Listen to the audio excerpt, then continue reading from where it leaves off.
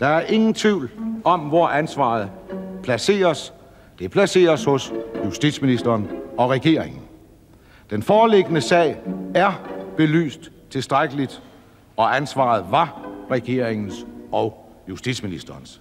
Der er ikke fejet noget ind under gulvtæppet. Uanset hvor mange anstrengelser man gør sig, set med mine øjne, stuerene, det bliver I aldrig. Vi skal stå sammen ved at holde afstand. Ja, jeg vil skå med, at du er kong Salomon. Værsgo. Du har magten. Du kan svine mig til. Og det kan jeg mærke, du vil. Så spørg. Spørg for satan. Okay, så spørg. Ja. Fra radio og tv har vi gennem tiden hørt store og vigtige ord lyde. Ord, der har berørt os. Ord, der har bevæget os. Ord, der har villet os noget. Ord, der har overbevist os. Ord, der har været med til at tegne vores verden. I det her afsnit taler vi om, hvad talesproget kan udrette fra en talerstol. Det skal handle om det, nogen med et lidt højstemt ord kalder veltalenhed, eller retorik, som det også hedder med et fremmedord. Vores gæstestemme i det her afsnit har været en del af Danmarks offentlige rum i en menneskealder. I årtier har hendes stemme lyttet i det politiske landskab i Danmark. I 1993 blev hun den første kvindelige økonomiminister. Siden har hun også været minister for nordisk samarbejde og kultur- og kirkeminister. Hun er kendt som en stædig problemknuser. Hun er blevet kaldt damen med håndtasken, og hun har brugt sin taletid til at skabe forandringer i vores land. Og hun har i den grad vist, at hun kan. Hun bruger sin taletid præcist, og hun har styr på det med at vælge de rette ord og præsentere dem publikumsvenligt. Bag mikrofonen er her den tidligere leder for Radikale Venstre, Marianne Jelved. Og i det her afsnit vil du opdage, at hun slet ikke var den fødte taler. Faktisk tværtimod. Du vil sikkert blive overrasket over, hvordan hun overhovedet kunne finde på at vælge en livsbane, der indebar, at hun skulle tage ordet og ændre Danmark af talens vej. Afsnittet er skabt med støtte fra Nordea-fonden. Du lytter til, som man siger. Jeg hedder Marianne Jelved og er folketingsmedlem for Radikale Venstre og har været det i rigtig, rigtig mange år. Og jeg har faktisk været i Folketinget i 34 år. Det er sådan set også langt. Det er længere tid, end jeg havde regnet med, da jeg begyndte. Men jeg er også lærer, og det er en meget vigtig del af min identitet. Og jeg har været lærer i 22 år, og jeg har haft rigtig mange børn, som mine kolleger ikke synes, det var sjovt at have. Jeg har også haft såkaldt almindelige børn. Men det var mit liv, det var at være lærer. Det at være lærer, i mine øjne, det er jo, at man tager sig, et hvert barn tager man i hånden. På den ene eller den anden måde. Og barnet skal mærke, at man har taget dem i hånden. Marianne Jelved var nok selv et barn, der havde behov for at blive taget ved hånden. Det er ikke lige det, man forbinder med en dreven og sikker politiker, der i sagens natur bliver og er en offentlig person. Men som lille pige var hun ekstremt genert. Lad os høre hende fortælle, hvordan hun oplevede sin barndom. Dengang kom der ikke mange ord over hendes læber. Det var helt forfærdeligt. Altså, jeg talte ikke med nogen. Jeg sagde næsten aldrig noget. Jeg var enormt tavs. Og jeg gemte mig, når der kom gæster. Selvom det var mine kusiner og fætre, for eksempel. Så gemte jeg mig et eller andet sted under en sofa eller under en seng eller et eller andet. Og lå derinde. Og det var ikke til at få mig ud. Så det var hårdt at være barn, om så må sige. Da jeg blev 7 år, jeg har fødselsdag den 5. september. Og det vil sige, at jeg blev 7 år 3 uger efter, jeg var begyndt i skolen. Og jeg har overhovedet ikke lukket munden op, mens jeg har været de 3 uger. Jeg har ikke sagt noget. Og jeg har fået 2 poser bolsjer med fra Nørregade bolsjer til at dele ud. Men den lærer, vi havde på det tidspunkt, da vi var små elever, hun vidste ikke, det var min fødselsdag. I hvert fald havde hun ikke opdaget det. Det vil sige, at jeg fik ikke mulighed for at dele bolsjer ud, og jeg tog ikke komme hjem med dem. Hvad skulle jeg sige? Så jeg var den sidste, der gik fra skolen. Og så gik jeg forbi gymnastiksalen, og der var dørens omklædningsrum, stod på klem. Og der var ikke nogen derinde, så jeg satte mig ned på bænken længst væk og spiste alle bolsjerne et ad gangen. Og da jeg spiste dem, så var jeg bare glad, for så kunne jeg smide de poser i papirkurven, så kunne jeg cykle hjem, og jeg behøvede ikke sige noget til nogen. Det er virkelig et ensomt barn, der prøver at klare tingene uden at involvere voksne i det. Det er svært at forstå, at det her barn med tiden skulle træde op på den mest prominente talerstol her til lands. Så hvad skete der? Hvad ændrede sig for det her indadvendte barn? Da jeg havde fødselsdag, da jeg blev 12 år, der gik jeg i 5. klasse, og det havde jo fødselsdag i september. Min far havde i december, og han blev 50 år. Og så skulle vi have stor fest, og der besluttede jeg mig for, at jeg skrev min dagbog. Nu har jeg besluttet mig til ikke at blive rød i hovedet, når nogen ser på mig. Og så lavede jeg en prøve til mig selv. Jeg skrev 3 små vers, og der kom stort. Der var mange gæster, fordi min far var arkitekt og byggede huse og kendte bankdirektører, og jeg ved ikke hvad. Så der var også mennesker, som jeg ikke kendte ret godt, der var til stede. Men jeg havde besluttet mig for at slå på glasset og rejse mig op og læse de der 3 vers. Det var den prøve, jeg skulle overvinde mig selv. Og da jeg så havde læst de 3 vers, og der var helt stille, så gik jeg med stive skridt ud af stuen, og alle kiggede efter det der barn, der gik der. Og jeg lukkede døren op til gangen, og lukkede den igen, og lagde mig ned på gulvet og besvimede. Men jeg havde overvundet mig selv. Og det var et vendepunkt i mit liv. Fordi nu havde jeg ligesom bevist over for mig selv, at jeg kunne gøre noget, når jeg besluttede mig for det. Jeg betegner den oplevelse, at jeg læste de 3 vers op som min første offentlige tale. I virkeligheden, for sådan oplevede jeg det jo. Altså, det var jo noget, jeg gjorde, som mine forældre blev meget, meget forbavset over, fordi jeg aldrig ventede, at jeg kunne finde på at slå på glasset og rejse mig op og læse 3 vers op, som jeg selv havde skrevet, og som jo var ubehjælpsomme, men det er jo lige meget. Så det er for mig, at det er den første offentlige tale. Og så det er da også interessant, at jeg så er blevet lærer, og har holdt, jeg ved ikke, hvor mange foredrag rundt om i landet, uafbrudt hele mit voksenliv næsten. Det er rigtig svært at forklare, hvordan man kan lave de ændringer. Men det kan man jo ved at sætte sig nogle mål. Og ligesom sige, sådan vil jeg gøre, og sådan vil jeg gerne være. Det er en imponerende personlig forvandling, som Marianne Jelved tidligt i livet valgte, at hun ville gennemgå. Indædt beslutsomhed drev hende med tiden til at åbne munden offentligt. Siden har hun i alle tænkelige sammenhænge talt i og til store og vigtige forsamlinger. Gav vide, hvad hun selv vurderer, der har været hendes bedste tale. Jeg vil lige sige, at jeg holder gode taler hele tiden.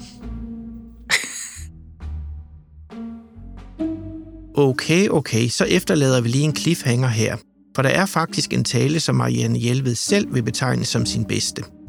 Og hendes valg vil muligvis overraske de fleste. Svaret må du lige vente lidt på.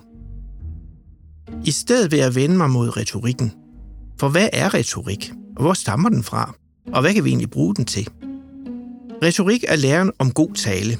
Det er læren om den praktiske kunst at kunne analysere og vurdere, hvordan ytringer påvirker andre modtagere. Det er også kunsten selv at kunne skrive taler og tekster, der fungerer godt i en bestemt sammenhæng. Og så er det kunsten at kunne, altså det selv at kunne holde den gode og den overbevisende tale, som publikum lader sig overbevise af. Lingvistikken analyserer og beskriver sproget som et mere eller mindre løsrevet element. Kan man så det? Næppe. For sproget er og bliver en del af en kultur og af et samfund. Men mange lingvister forsøger sig alligevel med at bedrive sprogbeskrivelse som en selvstændig og løsrevet videnskab. Så er der det med taleorganerne og dannelsen og opfattelsen af de fysiske lyde, altså de enkelte sproglyde, intonationen og melodien.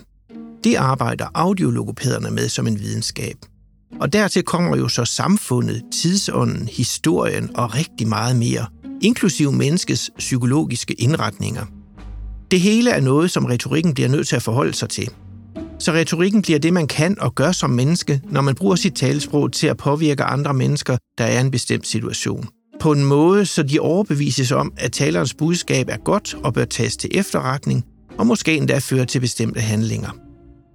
Den klassiske retorik er meget omfattende og beskriver utallige detaljer i det håndværk, det er at kunne holde en god og overbevisende tale. Først og fremmest skal man som taler appellere til publikum, så de bliver overbevist om at acceptere og følge talerens ord, og dermed hans tankegang og de slutninger, han tager. Man opererer med 3 appelformer. For det første er der logosappellen. Logos betyder noget med logik og de fornuftige sammenhænge i verden, altså at vand løber nedad. Nærmest hele resten af logikken er bundet op på et samfunds tradition og fælles verdensforståelse.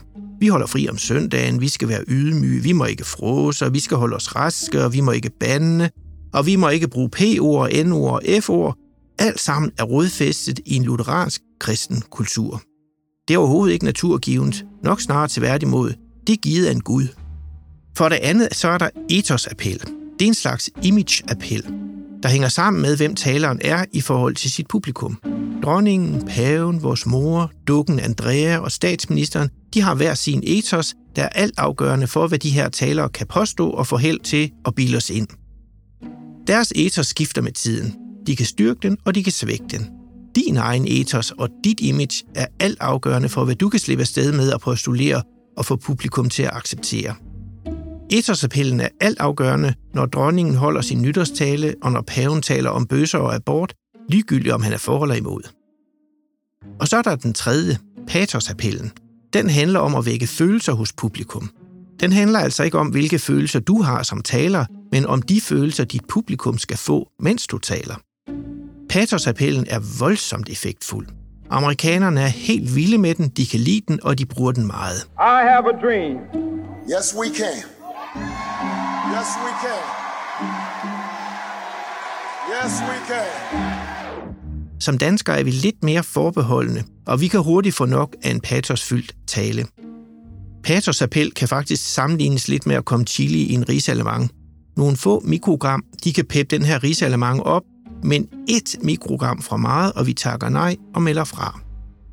Reklamer, religiøse missionærer og politikere bruger patosappel i deres taler, for at få os til at gøre noget, de synes, vi skal gøre. Passer talerne ikke på, skubber de os fra sig. Men er de forsigtige og doserer patosappellen korrekt til et dansk publikum, så gør vi det, de vil have os til. Vi går i takt, vi sender shitstorme afsted, og vi klapper af moderne hekseafbrændinger, hvor det ofte skal ud over mandehekse. Patosappel kan virkelig noget. Der er altså 3 ting, man skal iagttage meget nøje, når retorikkens og dermed talens magt skal fungere godt.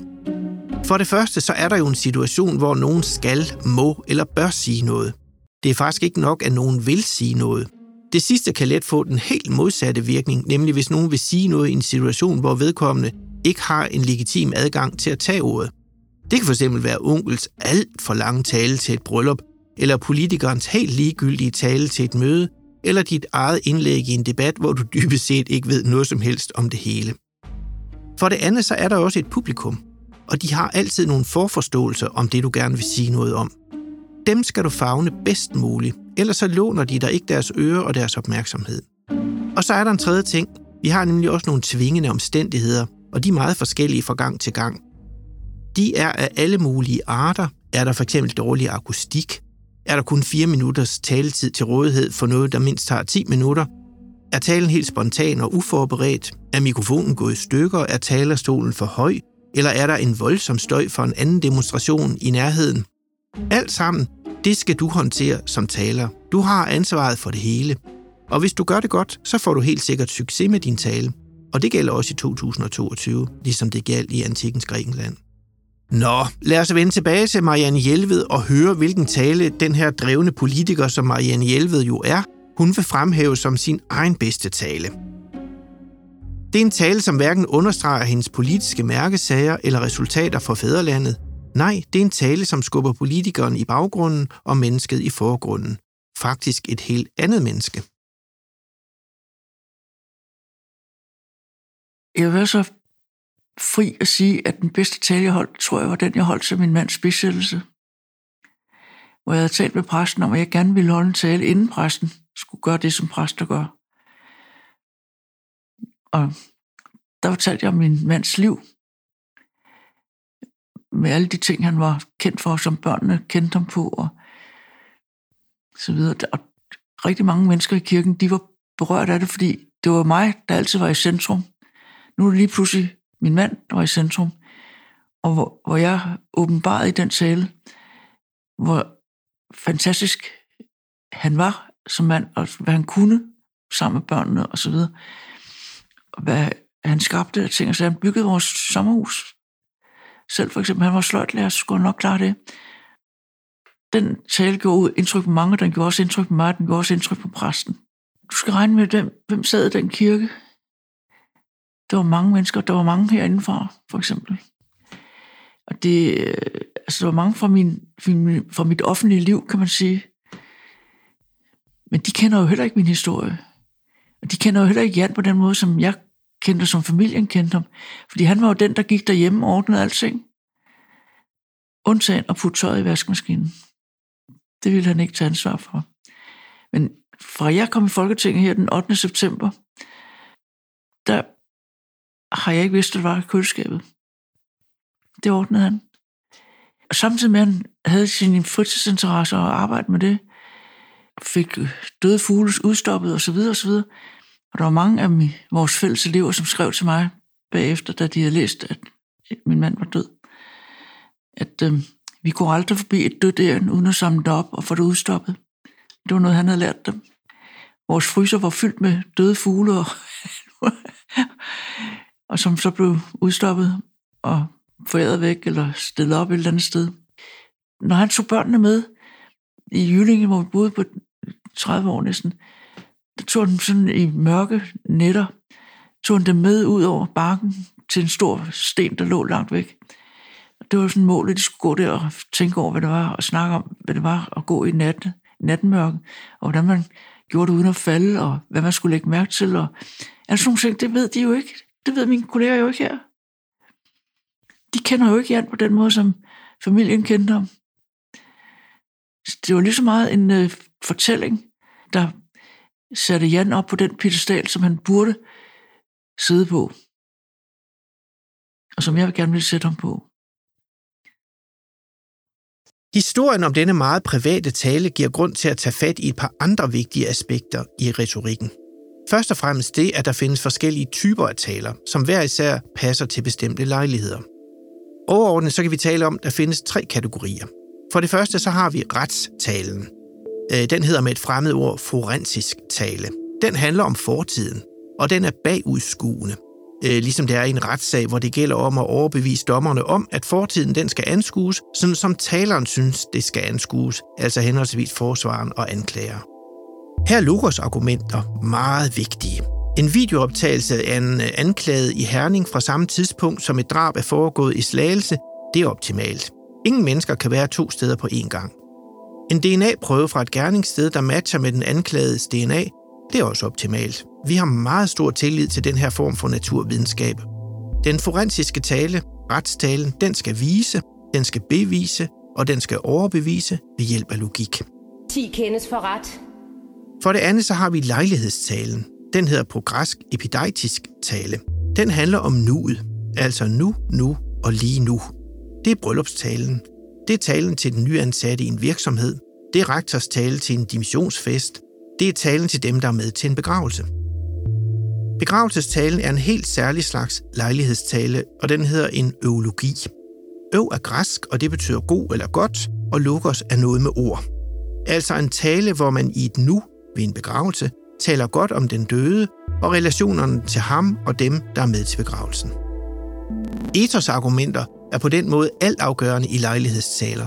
Du skal være lige nøjagtigt den, du er, for at kunne tillade dig at tage ordet i det her særlige nu. Og det er jo lige bestemt det, Marianne Jelved mestrer. Som det tredje og det sidste, så har vi den politiske tale. Den hedder også på fint latin en deliberativ tale. Den handler om fremtiden, og den skal ægge og vække til handling i fremtiden. Det er den slags taler, som missionærer og sælgere og politikere bruger for at få os til at tro, købe og sætte krydser. Her er patos-argumenter afgørende. Publikum skal grine, de skal græde, de skal blive bange, eller de skal blive trygge sammen. Og de skal tro på fornuften i at gøre det, som taleren vil have den til at gøre. Deliberative taler, de skal altså bevæge os. Og vi vil meget gerne både græde og klappe og få kvalme og rase sammen i flok, når vi lader os bevæge af den deliberative tale.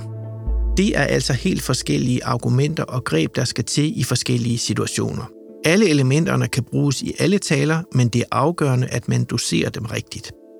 Marianne Jelveds personlige fortælling er også en anledning til at overveje en ekstra gang, hvor vigtigt det er at dosere ethos, logos og patos helt korrekt. Alt efter hvem man er, og hvem publikum er, hvilken situation man er i, og hvad det er, man vil opnå. Nu har du haft lejlighed til at lytte til Marianne Jelved. Og hvad er det, der karakteriserer hende som taler? Naturligvis er det ikke en egentlig tale, du har hørt hende holde her, men alligevel har du hørt nok til at fornemme nogle af hendes særlige sproglige træk. Læg mærke til Marianne Jelveds rolige stemmeføring. hendes relativt langsomme taletempo og hendes meget sikre betoning af bestemte ord, og ikke mindst hendes pauser, hvor hun giver os tid til at tænke over det, hun har sagt, og forstå det, hun har sagt.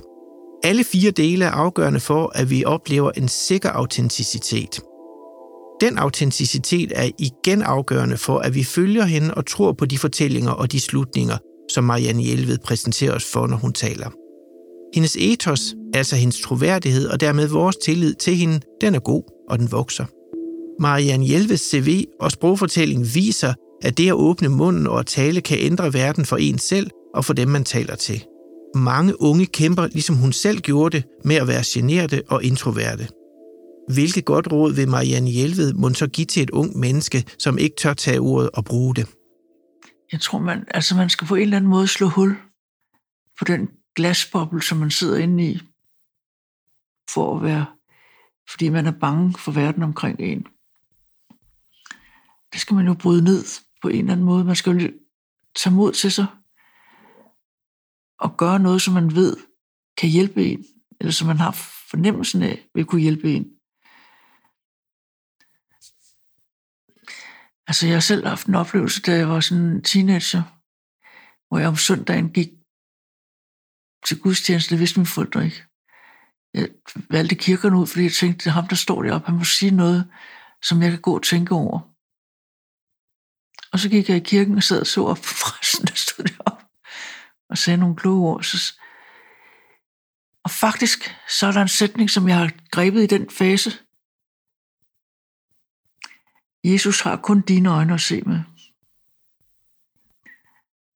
Det er jo på en måde, det er noget vrøvl, men alligevel er det jo et godt billede.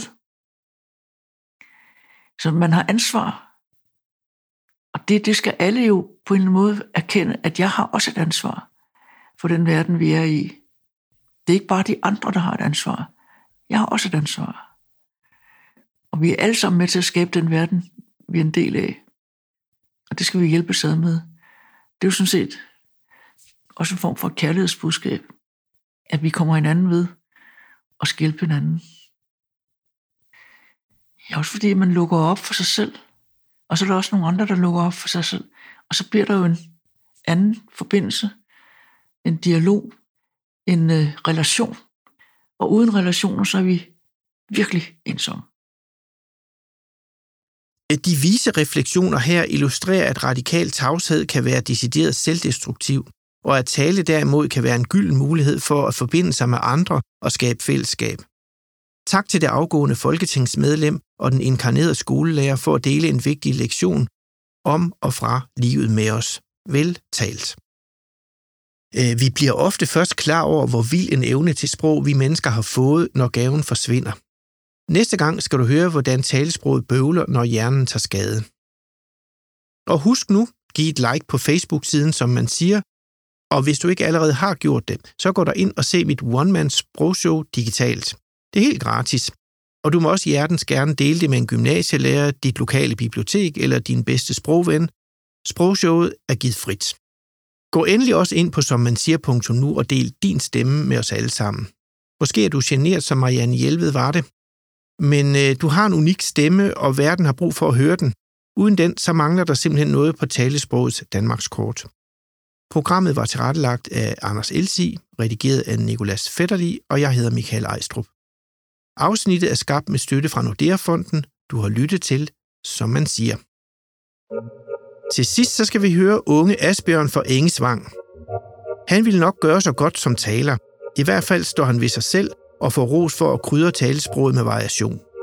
Jeg er glad for min stemme, eller måden, jeg taler på, fordi jeg får nogle gange at vide, for eksempel hvis jeg læser op fra en tekst, eller bare i det hele taget taler, at jeg er god til ikke at lyde monoton, som selvfølgelig er med til at gøre tale kedeligt at høre på. Og så får jeg også nogle gange at vide, at nogen synes, at det er interessant at lytte til mig, fordi jeg nogle gange kan finde på at gå over et mere midt- og westjysk dialekt. Og det er jeg selvfølgelig også glad for, at kunne stå ved mit ophav.